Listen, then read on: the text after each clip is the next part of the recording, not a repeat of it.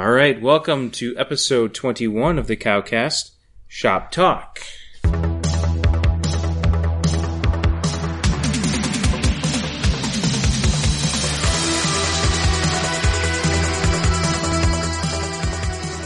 All right, hello everyone, I'm Eric. I am James. And we are back to do another Shop Talk episode. This one, we're going to do a little bit of discussion about some of the Marvel Retailer Summit items that came up. So, obviously, we were not invited to participate. I think they said they took 10 of their top 100 retailers or something like that out there. So, Not us. not us.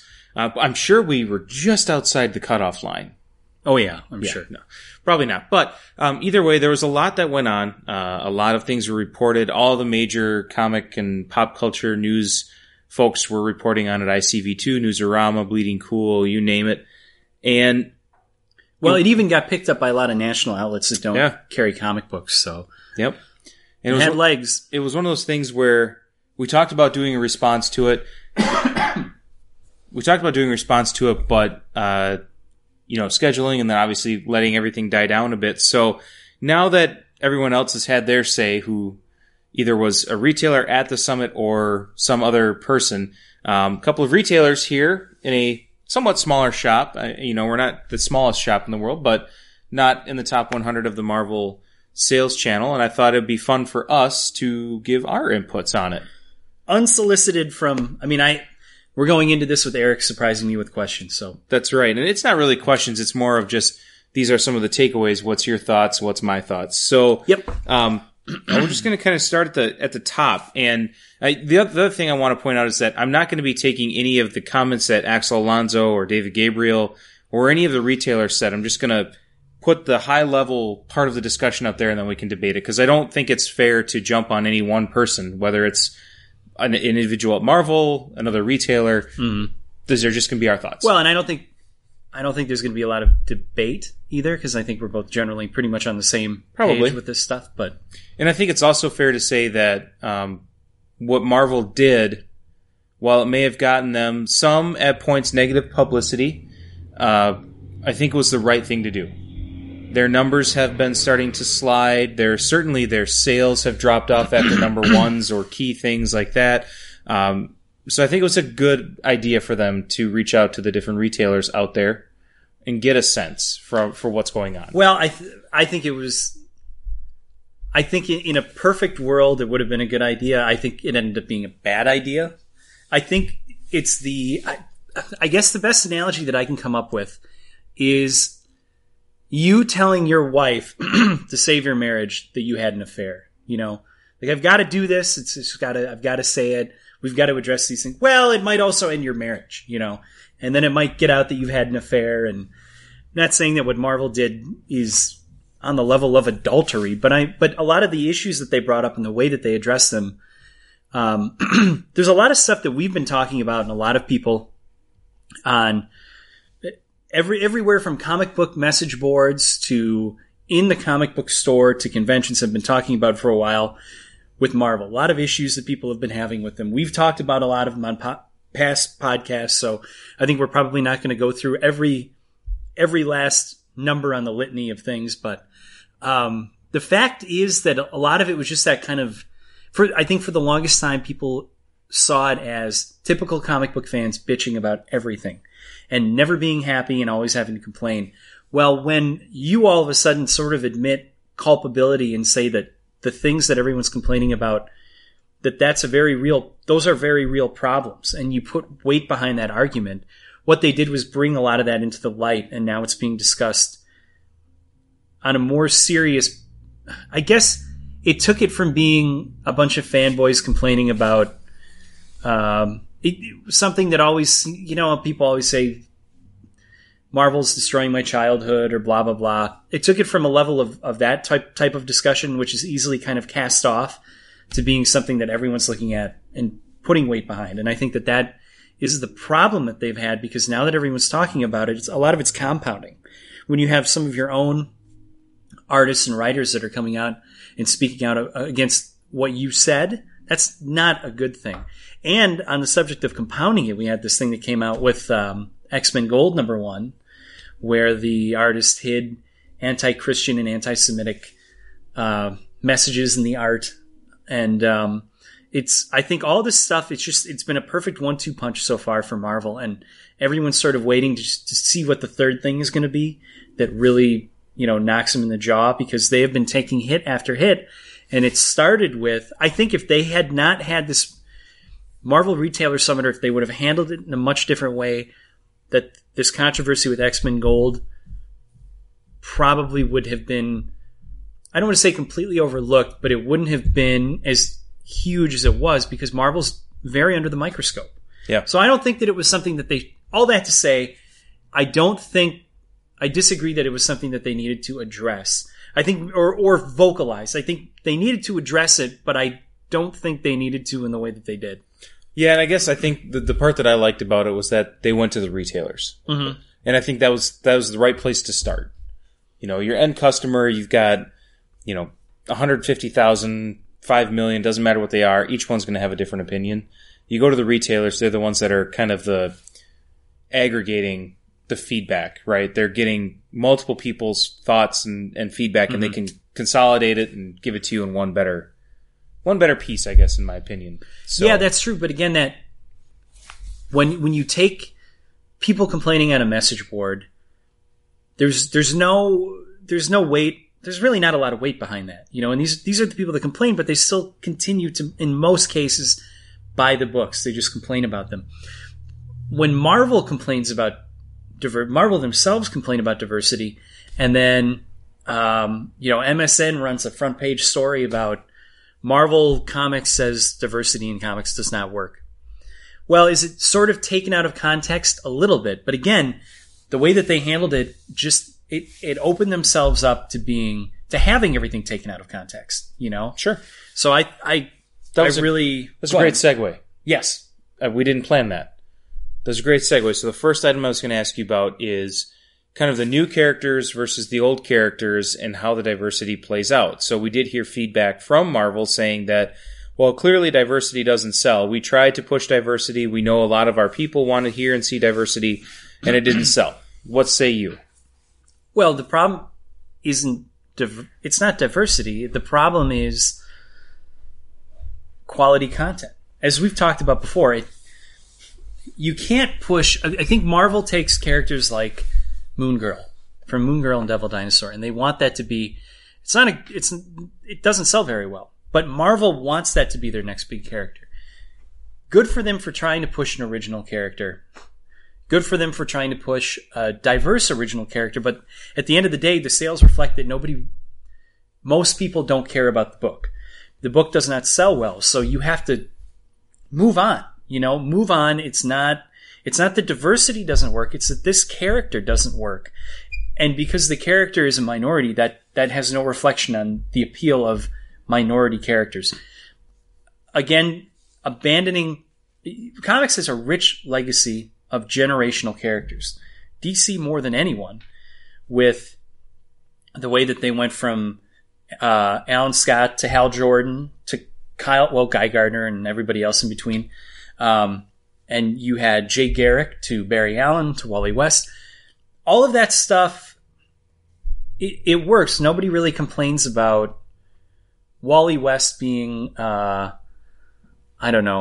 Johnny Come Lately, I guess, or being just a character that was whipped up. I guess all three of the Flashes were white guys, though, so maybe that's not the greatest example. But you've got Robins, even bringing in females. There's that generational. You've got Dick Grayson. You've got all your different Robins that are built in. So I see that. Again, why can it work in some instances? Why can you take a character like Bucky and a character who along with Uncle Ben was one of the few characters that was always going to stay dead, right? Never bring back Bucky or Uncle Ben for the longest time. Then they brought back Bucky, but they did it in such a great way that everybody loved it. And now Winter Soldier is a huge character. Again, I guess maybe it's not a great argument because he's another white guy, but you can have good generation characters. There just has to be something behind it. There has to be something to make it good. And for whatever reason, the Sam Wilson Captain America book doesn't sell well. It just doesn't. And again, it has nothing to do with him being black. Right. It has everything to do with people don't want to buy the book. The people that were buying the book are dropping the book, at least in our store. But if you look at the numbers of the book and the performance of the book, it's, the numbers trend downward. They always trend downward once you get to a certain number in a series, and I understand that. But when you have a Captain America book that in our store we have, I think, 3 people getting, that's horrible. And it's hard to, people don't pick it up off the shelf. We made this argument a couple podcasts ago that the sad thing is people will look at this and a lot of people will say that it's the failure of a black Captain America. And I don't think that is not the case at all. It's the failure of taking the Falcon and shoehorning him into being Captain America. Right. And a product of the writing that goes along with that too. And that's, I guess, the biggest problem. And that's why maybe the Falcon's a great example, is that all of it does seem completely forced. I think Wally West debuted in Flash 110. That came out, must have come out in 1961 or 62 or something. And it took Wally West all the way until Crisis on Infinite Earths, 25, 26, 27 years later, to become the Flash. He was a character that was around. He had paid his dues. He had earned becoming the Flash. I don't think that comic fans, by and large, hate change. They don't like change at all. And to shoehorn somebody in, comic fans are going to be apprehensive about that, even if you're replacing replacing someone with a complete clone of themselves. But look what happened when they did that in Spider-Man. Right. Even that, you took somebody who was a clone of Peter Parker and everybody complained about it. So, I don't know. I just think it's more a symptom of comic fans not wanting change. And that's sort of that's on one side. And then on the other side, the far extreme there is Marvel trying to shoehorn characters in that these people that are already apprehensive about new characters or characters being replaced, they don't want them anyways, and now they're trying to force characters on them that are the complete antithesis in many cases of what the character originally was. In the case of Sam Wilson and Captain America, I just think that the diversity thing, when the diversity bit was going in Marvel in the 70s, and they came out with Luke Cage and the Falcon, and they came out with Black Goliath, and DC had Black Lightning. You had a ton of good characters that came out because they were... Now, Luke Cage was, of course he played off the blaxploitation films of the 70s, but he's still a character that he was big. He was in, you bought Spider-Man, Luke Cage was in it. You bought a lot of different books, Luke Cage was in it. He was a character that people liked, and Marvel pushed him the right way, but they didn't take Luke Cage when Luke Cage came out, and they didn't make him Captain America. Right. The Falcon was a new original character when he came out. And again, the diversity thing is not the issue. It's taking these diverse characters and turning them into someone else that's the problem. And I think that's an even bigger problem for Marvel with the Marvel Cinematic Universe. And the reason I say that is it's happened when one of the few days that I've been in here working where a father and son came in, and the son was over at the new comic rack, and he saw the Sam Wilson Captain America, and he said, "Dad, I wanted a Captain America book." And his dad pointed to it. He said, "Here you go." And he's like, "That's not Captain America." And that's not this, 9-year-old boy being racist. That's just the fact that the movies that he's seeing, Captain America is Steve Rogers. And he's expecting when he goes to buy his first Captain America book, he's going to see Steve Rogers. And you take that away, and now you've automatically closed the door, because one of two things is going to happen. If we're lucky, that kid and the father are going to come and ask us, is there another Captain America that he could get that would help him understand and maybe correlate here? Or it's our job to hear them say that and say, well, actually, right, we've got 1,000 other issues of Captain America over here. Thankfully, what I was able to do, but then you run the risk of the other end of the spectrum of, I guess, I don't know, let's just go.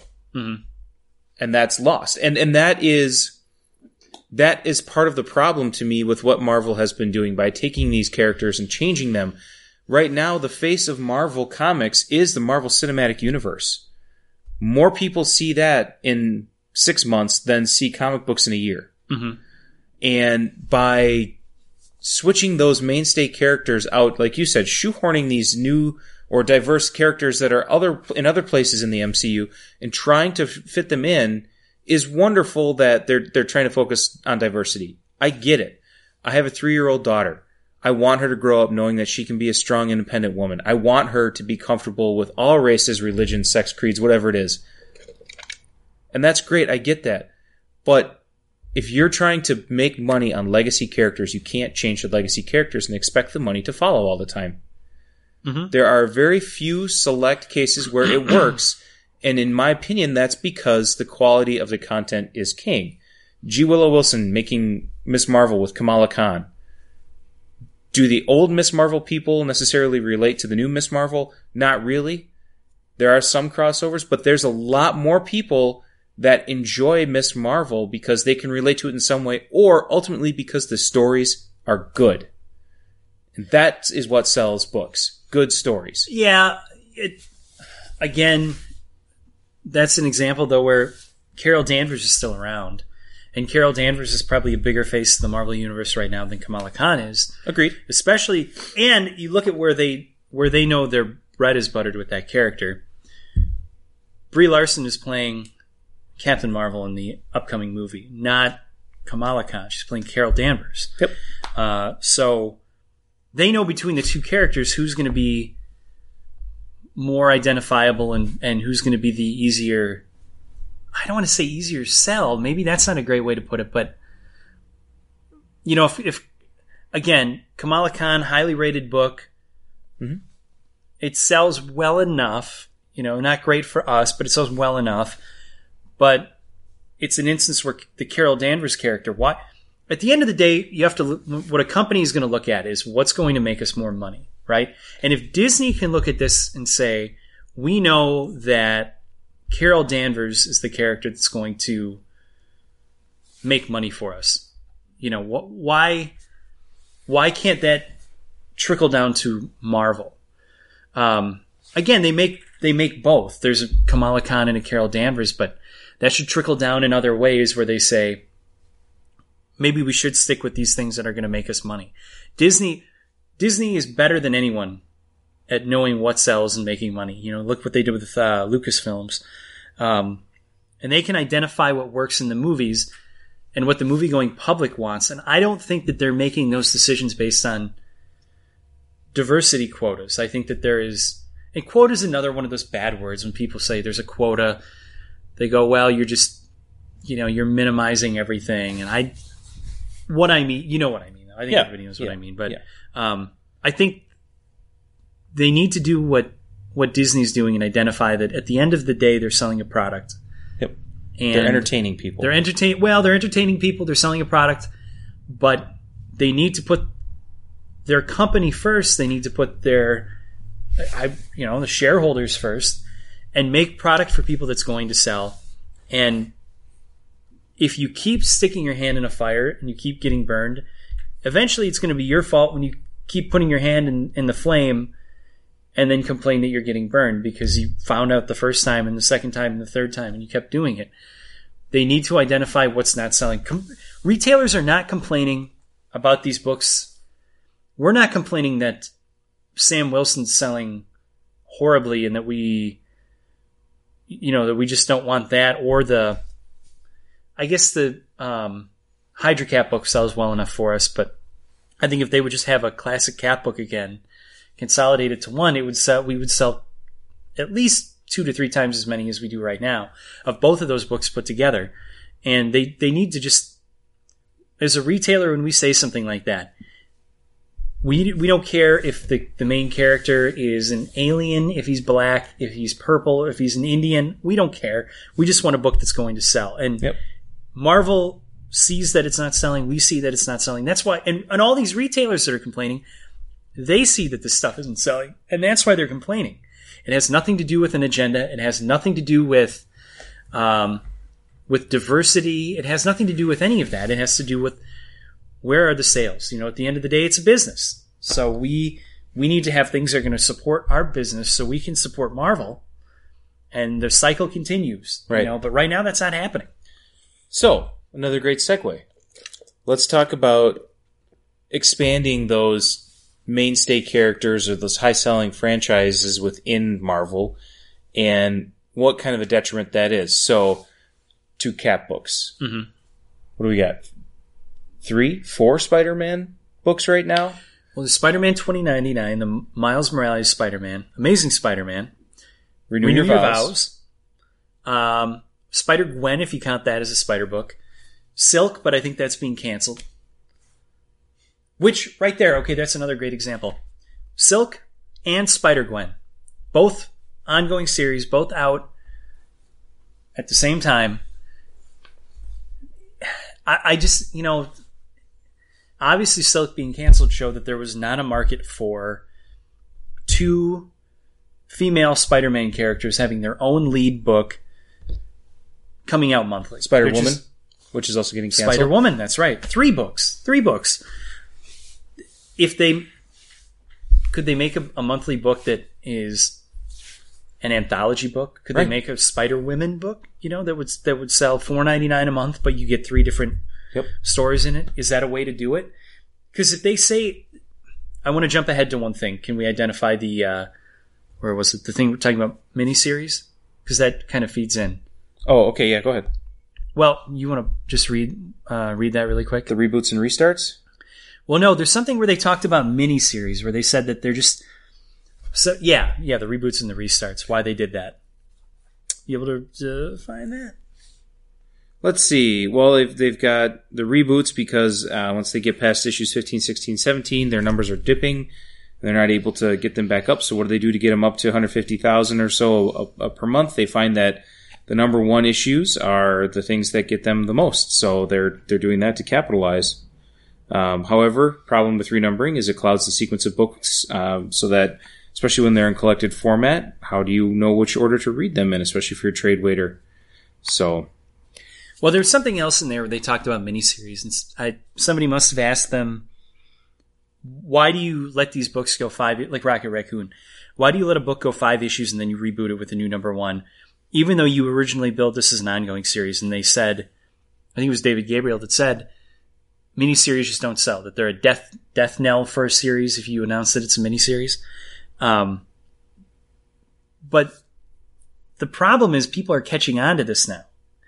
And I think instead of having a new number one being a jumping on point, it is easily a jumping off point for most people because they see that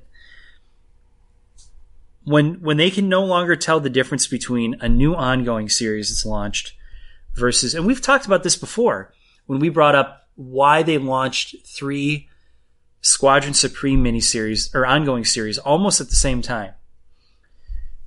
And Chris pointed out that as the sales started dipping on issue 5 or 6 of Squadron Supreme, the first issue of Nighthawk came out, and that kind of picked up some of the lapsed sales. And then as you hit the last couple issues of that, then the first issue of Hyperion came out, or whatever order it was. But that was kind of our thought that they were trying to keep those sales up that would decline by a certain issue.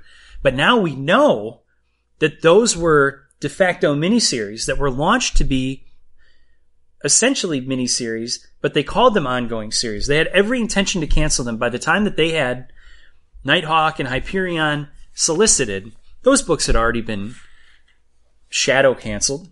And that's the danger that they've got right now is why is anyone going to jump on a new number 1 of any second or third tier character when Marvel has admitted that their own series, if they're a mini-series, they're not even going to announce it.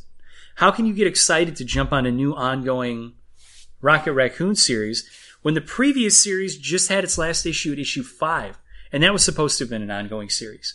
I think if they're saying that miniseries don't sell, then they did a very, very, very bad thing by saying that there is now no line between miniseries and ongoing series, because they've disenfranchised people against picking up new books of, I think, any second or third tier character. Well, let's jump back even to the first tier characters, and we're talking about just exhausting that line. Let's go Deadpool. I mean, well, they announced. Okay, so the Deadpool thing they announced in this retailer summit thing too. David Gabriel said that Deadpool Kills the Marvel Universe has been their top selling trade for the last 2-3 years. For the last 2 or 3 years, and that they're throwing all of this stuff. It's just like anything else. Like we just said before, it all comes down to money, right?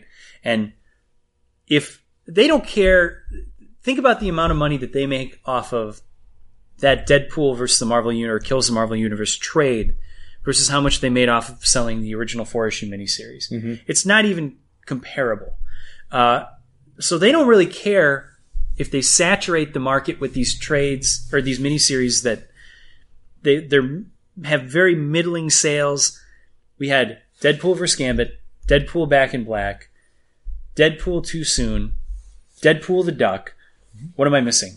For just the minis? Well, you're going to have a new Deadpool vs. Punisher coming out. Yep, Deadpool vs. Punisher. So these are all coming out. Generally, there's going to be 1 or 2 or 3 of them. Like issue 4 or 5 will be coming out by the time issue 2 is out of the next one. And they have this overlap where it's almost like it's almost like a second ongoing series, or even a third in some instances. They have so many books coming out, but they're doing it, as they explained, for the sole reason that they hope one of them will catch fire and become a perennial trade seller. Something where it's going to be, it'll constantly chart at number 5 on the Amazon best-selling graphic novels of 2017. That's what they're going for. They're going for that bookstore placement. They're going for the trade sale down the road. They don't really care necessarily about the sales of the miniseries itself. Well, then on top of it, you've got Deadpool and the Mercs for Money, Spider-Man Deadpool, and Gwenpool. Oh yeah, Gwenpool. Unreal. I mean, it just gets to be too much. And now then you can look at Guardians of the Galaxy. You've got Guardians of the Galaxy, you've got Rocket, you've got Deadpool, Slapstick. Groot. Oh yeah, well Deadpool's got Slapstick. I think Solo was billed as a Deadpool tie-in. But either way, I mean, what we're saying is that they have, it's kind of like it would be, this is for us, like if you were somebody that was really into Alex Jones and then the government came out and said that they actually are growing babies and cows, or they were going to, show the alien bodies. This is like us right here reading this Marvel interview. All the stuff that for the longest time that we've thought, I wonder if that's going on. We're like, hallelujah. They finally said it. They've admitted to it. Right. We weren't crackpots. We were right the whole time.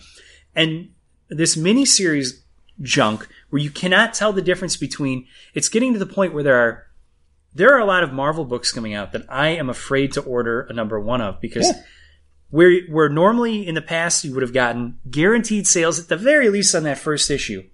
You know that if you can't get anyone to pick up the first issue, no one's picking up the second or the third, no matter what. Yep. And the brand is just so diluted. And again, we've known for the longest time, or we felt, I should say, that they were just pushing out these ongoing series that should have been miniseries to kind of capture the falling sales of the series behind it. And they finally admitted to that. They've admitted to the fact that they don't really care necessarily about the performance of a miniseries. What they care about is that they might catch lightning in a bottle with the trade later on. They don't care about it. So they're saturating the market with these short-term books, hoping to get one long-term sale with a good trade. All this stuff it's just a horrible business practice for us. Because any comic store, we sell trades, but we rely on those, on the monthlies, on those periodicals to sell. Those should, from week to week. Those should drive the industry. They should.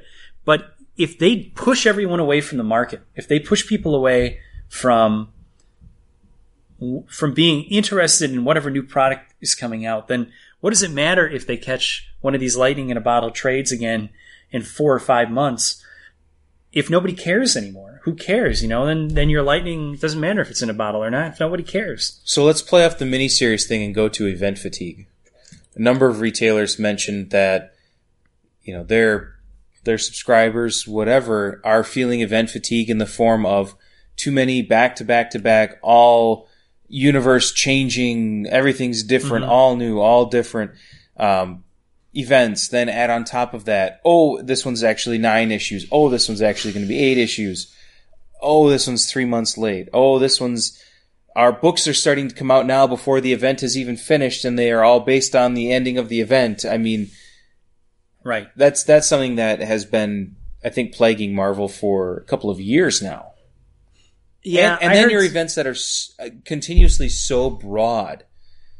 Civil War covering everything. I mean, just all these different events that get so big and so many tie-in issues. Subscribers they're not coming in and saying, I want all 34 titles that tied into this. They don't want it. They don't care. Yeah, and I heard we had this conversation in the store last week, and somebody played devil's advocate and said, well,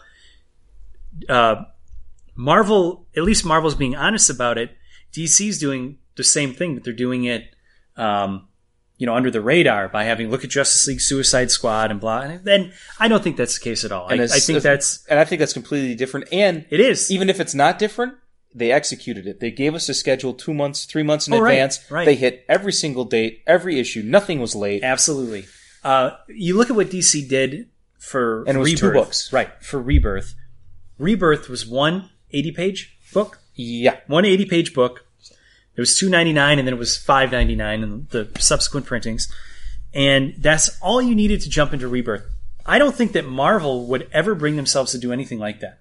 I think that they would need to turn it into a Road to Rebirth. Then they would have to turn it into the Rebirth 12-issue series that would take 18 months to come out. The Rebirth... Repercussions. Or the Rebirth Ripple or something. Rebirth Repercussions, that would be another 6-issue series. Meanwhile, about issue 7 of Rebirth, Marvel Rebirth, that is, all the Marvel Rebirth number 1s would have been out, would have spoiled the end. Yep. So everything that they have been doing for the last couple of years, it's bloated. It's all a road to nowhere. All of their events somebody might die, but like the Nick Fury thing. Boy, I mean, I think it was Original Sin, where Nick Fury ended up getting replaced by his son, who just happened to look like Samuel L. Jackson, and happened to lose an eye and had to wear an eye patch. I think even a lot of their big events where something does happen, you can tell that it's just completely editorially driven. Yeah. To get it to a certain status quo that might be a little bit, and maybe now we just said that they're not reflecting what's going on in the movies, but what about when they do try to reflect what's going on in the movies with like the Nick Fury thing, sure, where they say if everybody knows about Nick Fury from the movies and they come in here and he's a white guy that fought in World War II, maybe people aren't going to understand who that is. So we'll make Nick Fury look more like Sam Jackson. But why do they take that route with Nick Fury, who's a minor character, and have the larger characters not reflect? Like that's I'd like to get an idea into that mindset. Right. Why with that character they had to go out of their way to make him just like the movie version, but with Captain America and Thor and these other characters that are the big A-listers, why they're completely different. At what point does editorial decide to get their act together and say, this is what we want to reflect the movieverse, or at least have the characters reflect it? This is what we're going to do. I think that they don't even have their, it's almost like one hand doesn't know what the other's doing. And I think something's got to give. I think all of this media criticism that they're getting, I think everybody actually talking about this in the open without the stigma of being your stereotypical comic nerd that complains about everything. I think something's going to have to happen at this point. And whether or not that's some kind of top-down direction from Disney telling them that they need to start making money for the company, I don't know, that might be what happens. But we talked before about the diversity thing before one time in one of the podcasts, and I said my theory on the whole thing was that it wasn't Marvel trying to necessarily be proactive about pushing diversity as much as it was maybe them being an IP farm to come up with characters that could be turned into animated shows or movies or whatever, creating new characters that can be licensed. And if that was the case, if it was more Disney driven to come up with intellectual properties, they're not doing it right. Right. So whatever the case is, maybe Disney does need to get involved. If I recall correctly, for at least understand the relationship between the two of them, the Marvel movie studios are almost completely separate from Marvel. They only report to Disney. They don't even really have anything to do with the Marvel company anymore. Whereas the TV side of things, I think that's still under Ike Perlmutter and basically under the Marvel umbrella. I wonder if Disney needs to do what they did for the movie side of things, the ever successful movie side of things, and say, your leadership here is not working. We need to replace it with someone who does, and you will report to us, and whether that's I'm sure that the bigwigs at Disney don't want to have to hear from editors about story plans for the next 6 months. They're not going to care, but what they're going to want to see then, they're going to have to be responsible for getting them numbers and saying, this is working, we're going to keep doing it, and if it's not working, the people that are in charge are going to say, why isn't it working? Stop doing it and do something different. Maybe something different would be thin down what you're pushing out. DC, I think now, as this episode's going up, has topped Marvel again in the monthly sales. They did for a few months with Rebirth and then dropped back down, but they have now again. And to me, that's indicative. And they've done that with how much? It was razor thin. Okay. But they did beat them by, I think, 1% in units. Marvel won on price, obviously, because of their overpriced single issues. That's a discussion for a different day. You mean like a $9.99 issue of Amazing Spider-Man 25? Right, or just $4.99. Every first issue is $4.99. But I think part of it is DC did it with 2/3 the amount of titles. Mm-hmm. Right? And yeah, you've got Batman, you've got Detective Comics, you've got Trinity, which has Batman, Wonder Woman, you've got some titles like that. But you don't have as deep on as many characters. And the stories that they're telling, by and large, can still wrap in and fit in with one another. Mm-hmm. And I think that that's something that obviously Jeff Johns is kind of helping to spearhead more cohesive universe. And I think that that's one thing that Marvel seems to be straying from. And there's really only 2 Marvel books that I'm personally invested in every month. I'll page through other ones as they come in just to kind of see what the tone is, see where things are going. But I think what I look at is Silver Surfer and Renew Your Vows. And the reason I look at Silver Surfer is because it's virtually, for the most part, unaffected by all the hoo-ha that's happening everywhere else. Mm-hmm. And I enjoy that. It's my little cosmic world. It's fantastic. It's well written. The art is gorgeous. Renew Your Vows. I have a young family. It's husband, wife, and daughter. It's very much something I can relate to because I do have superheroes. Obviously, you know that. You see them around here all the time. I'm just kidding for everybody listening, but it's that family vibe, and it's well written and it's enjoyable to read. And so I like those two. And to me, it's because it's entertaining and it's quality content. I don't sit there going, what? That didn't make sense. Or, boy, this is just getting drawn out. Can we wrap this thing up? I mean, I think the first Renew Your Vows arc was 4 issues. That's perfect. Well, now Marvel has announced that they're going to go back to, at least in a majority of books, they're going to go back to legacy numbering. Yeah. Now, some of that number... Okay, a couple things there. Get your slide rule ready, because it's going to be fun to get to those numbers. Some of those numbers are going to be very, very, very, very circumspect. I think that they're... How close are we to the major milestone number? Or how close can we get to that so that we can have a $10 issue? They factor everything in. So Venom is going to be...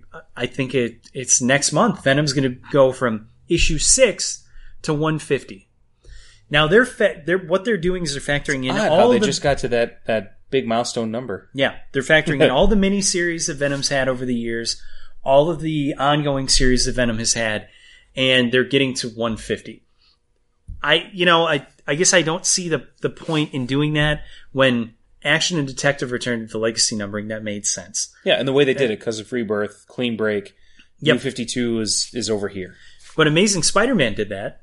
Amazing Spider-Man had the jump when Did Fantastic Four do that too? I don't remember. Okay. But Amazing Spider-Man did that. They had a new number one in, I don't know, 400 or 500s. Then I think around issue, it was like 25 or something, J. Michael Straczynski came on, wrote the book for a while. And then when they hit what would have been issue 500, they renumbered back to the original numbering, ran it through to 700, relaunched it with a new number one. And I think they're on the third iteration of that now. But they've done it before, but the big thing is it doesn't stick because every time, because Daredevil reached issue 100, big issue 100, milestone issue 100, and then shortly after that, Daredevil hit issue 500 because it was the legacy numbering that they brought back. So I wonder how long is that going to last? You know, like when they get to issue, I don't know, I don't even have a clue how they're going to do X-Men. Where they're going to continue that from. Like, are they going to take X-Men Blue and Gold?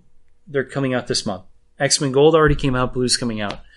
How are they going to choose to do that? Are they going to take one of those and renumber them to Uncanny and renumber the other one to the regular X-Men book?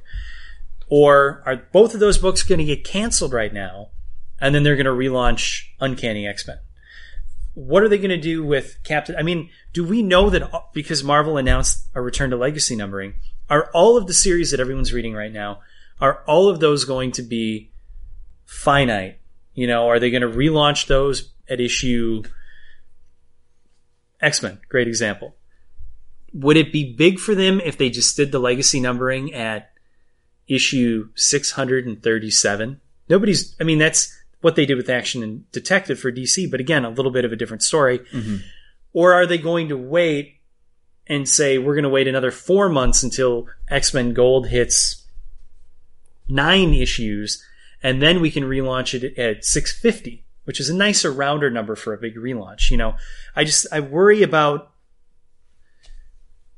how they decide to get to the numbers that they want to get to for the legacy numbering, and how long, when it hits that legacy numbering, it's going to last. Yep. Exactly. Yep. Exactly. For a while there, people thought when Amazing Spider-Man was coming out 3 times a month that it might overtake Action or Detective. Or at the very least that they may hit parity with reaching issue 1000 if they could have kept that pace up. And obviously that, not the case. But I think that I wonder how much of it is Marvel legitimately viewing it as competition that DC is going to keep the legacy numbering with those big books, and they're going to hit 1,000. And they're going to do it soon. Mm-hmm. Within 2 years. Yeah. I guess the whole thing to me just seems like another gimmick. Yep. Where we used to be excited about them going back to the legacy numbering. Now we're just wondering how long when's the other shoe going to drop? Right. Well, and there's more that we could get to on the numbering in the books and things like why sales precipitously drop off, especially after number ones where you have a 1 in 1,000, 1 in 500, 1 in 250. These things that hyperinflate numbers just to drop off. And we've talked about that before, and I'm sure we'll talk about it again. We got a few more minutes, and there's one thing that I want to hit on. And it's probably the one thing that, as a retailer, it didn't frustrate me as much, but as a reader, consumer, subscriber, that really irked me was when Alonzo made the statement that artists no longer drive sales. And the only 2 artists he could point to that he says in Marvel will drive sales are McNiven and Coipel. And to me, that is, number one, I think it's a slap in the face for all the artists that are currently working on their books. Well, it is. And number 2, it's indicative to me that he is not aware of the talent he has around him, or he chooses not to recognize that. So I originally said we weren't going to try and dig into what individuals said, but in this case, those are words from his mouth, and I think that was wrong. I'm not going to go ahead and agree with him 100%, but I do want to play devil's advocate on it and say that there are very few superstar from when we were kids and we were waiting. When I was waiting in line because Rob Liefeld was going to be at a comic book store and there was a line around the block, and I'm not even bringing up the artistic talent of the people back then, but we're just saying as far as superstar names of artists that sold books back then, there were so many of them. You could take any of these people and put them on a book and it would sell because of them. Sure. The day of the superstar artist is pretty much over. I have to say that for us, to a certain degree, he is absolutely right on that. And the market has completely transformed from what it was 20, 25 years ago, from being an artist-based medium to a completely writer-based medium. People are following Garth Ennis, they're following Ed Brubaker, they're following Brian K. Vaughan, they're following Bendis, for better or worse, mostly worse these days. But they're following these writers because it doesn't matter who the artist is. They know that they're going to get a good story. And I think that the entire medium has kind of shifted to people really understanding that it's not all about a kick-ass splash page by Rob Liefeld. It's about people are primarily reading this, the things that this medium is producing because they want a good story. And they want good art to go with it, but they don't need great art, is what we've found out here. They don't need great art to go with their great story. Good art will suffice. So the problem is they don't have great stories in a lot of their books. No, they don't. That's a big problem. But what his comments speaks to me as is someone who is in the sandbox throwing his fist down because you look around. Well, they're hemorrhaging good writers. They're hemorrhaging artists too, or they can't retain them or get them. Now think about it. Who are some of the biggest artists out right now? Capullo, DC, or Image, right? You've got. Granted, he's also writing, but he's done work for Marvel before. Frank Miller, right? DC. You've got Jim Lee, but obviously Jim Lee, DC. Story behind that, right? But you've got a number of these people that are either DC or they're doing Image stuff. Fiona Staples, obviously, Saga did the 3 issues of Archie. Does she move the needle? In some circles, yes, and others, no. Jerome Pena on 7 to Eternity. Right, he did the first 6 issues. Now it's going to switch over to I can't remember Matt, someone I think, but no, it's not an artist-driven sales figure anymore. But I do believe that there are artists out there that do move the needle. Capullo is one of those artists. When you talk about Scott Snyder doing Batman with Greg Capullo, you go to Scott Snyder doing All-Star Batman. The sales are up there, but not like Capullo. Now, this new metal thing that they have just announced, that's going to be Snyder and Capullo, I guarantee you it's going to be back up there. And I tell you what, there were some good stories that Snyder told on the New 52 run. For me, namely, the first 2 that he told were the good ones. First 2 arcs. Outside of that, it was mediocre to me. Now, you take Greg Capullo and you put his art on there, and I buy every book because I find that to be visual feast, and a lot of other people do too. So to say that artists can't move the needle, I think is incorrect. No, I agree. To say that an artist can propel a book or carries the book, I don't think is true either. But I think it's a medium. Comic books are comic books have changed as a medium. They've changed like music has changed. Where you have very few bands that are less than 15 years old that can sell out an arena. They can sell out a football field. There are not many bands that you could take from the last 15 years that could sell out Soldier Field, But you take Guns N' Roses on the reunion tour, which I saw last year, and they will sell out Soldier Field, And I'm not a big fan of the guy's music, but Bruce Springsteen, he was, I think, the top touring artist last year. These are not new artists that are touring and selling out. Just like comic books, you could take these guys that are the kind of the comic equivalent of the Guns N' Roses. If McFarlane did all interiors for a book next week, oh sure, that book would move. But the medium has changed, just like the music industry has changed, and it's just because a band from 10 years that came out 10 years ago can't sell out an arena like the Rolling Stones can, doesn't mean that the band isn't great. It just means that, like he said, they're not driving the sales of the book. Now, I guess the biggest issue is, like we said, that if he's using that as an example for why some of their books aren't moving when they are hemorrhaging their top writers, then that is a problem. If it's a writer-driven market and he's acknowledging that, then what are you doing? Then what the hell are they doing? Then they're losing all their great writers. That's the biggest problem. But I do think, like I said, to use the music industry analogy, I think there are very, very few people now that are a Todd McFarlane or a Jim Lee, and that skill or talent wise could be much better or be just as dynamic. But just like there are bands that are going to be as good as the Guns N' Roses and as good as the Rolling Stones, and certainly as good as Bruce Springsteen, they're not going to sell out arenas. And it has nothing to do with the quality of their music. Just like the artist not selling books has nothing to do with the quality of their art. It's just that the medium is a different medium than it was 20 years ago. And I think that it is totally reflected, especially with Marvel. Now, you look at what happened with Image and the Image Exodus.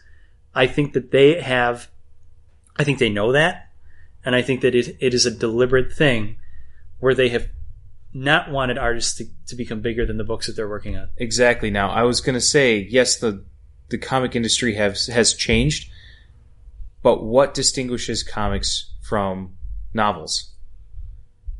The visual, art and words. But again, and you can't art and words. You have to have art. Good art helps sell books. Bad art hurts book sales. No, that's true. But the quality of the writing is what changes a book from being something that the sixth graders all look at and trace on, when they're in their lunch hour in grade school, to people just happen to read, Saga on a bus or on a train or on a plane when they're at a coffee shop. There's a humongous difference, and that is not that 25-year-old girl that's reading Saga in the coffee shop.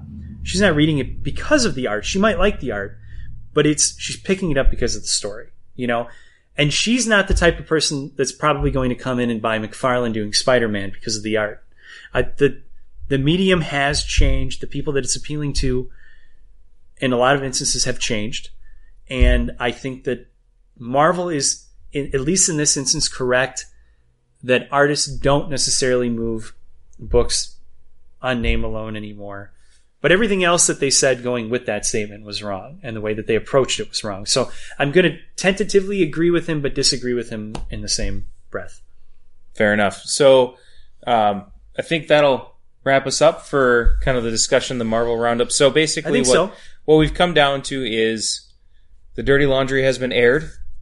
I think a lot of people, like you said, a lot of retailers have been validated in what they've seen and felt over these last few, decade maybe or more.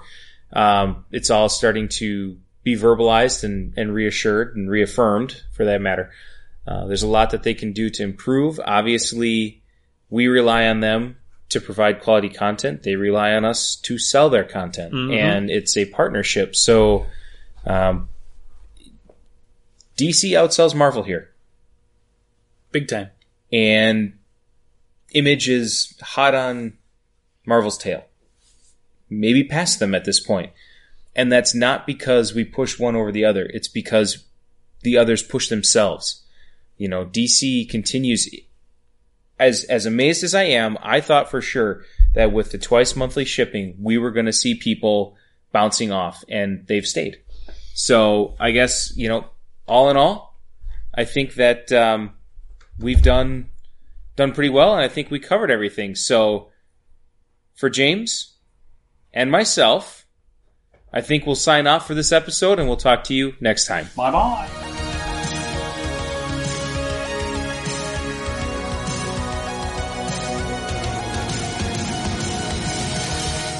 On behalf of all of us, thank you for listening to this episode of the Cowcast. You can find us on all the main social media outlets, including Facebook at facebook.com/Incredicow, on Twitter at Incredicow, or on Instagram at Cowabunga Comics.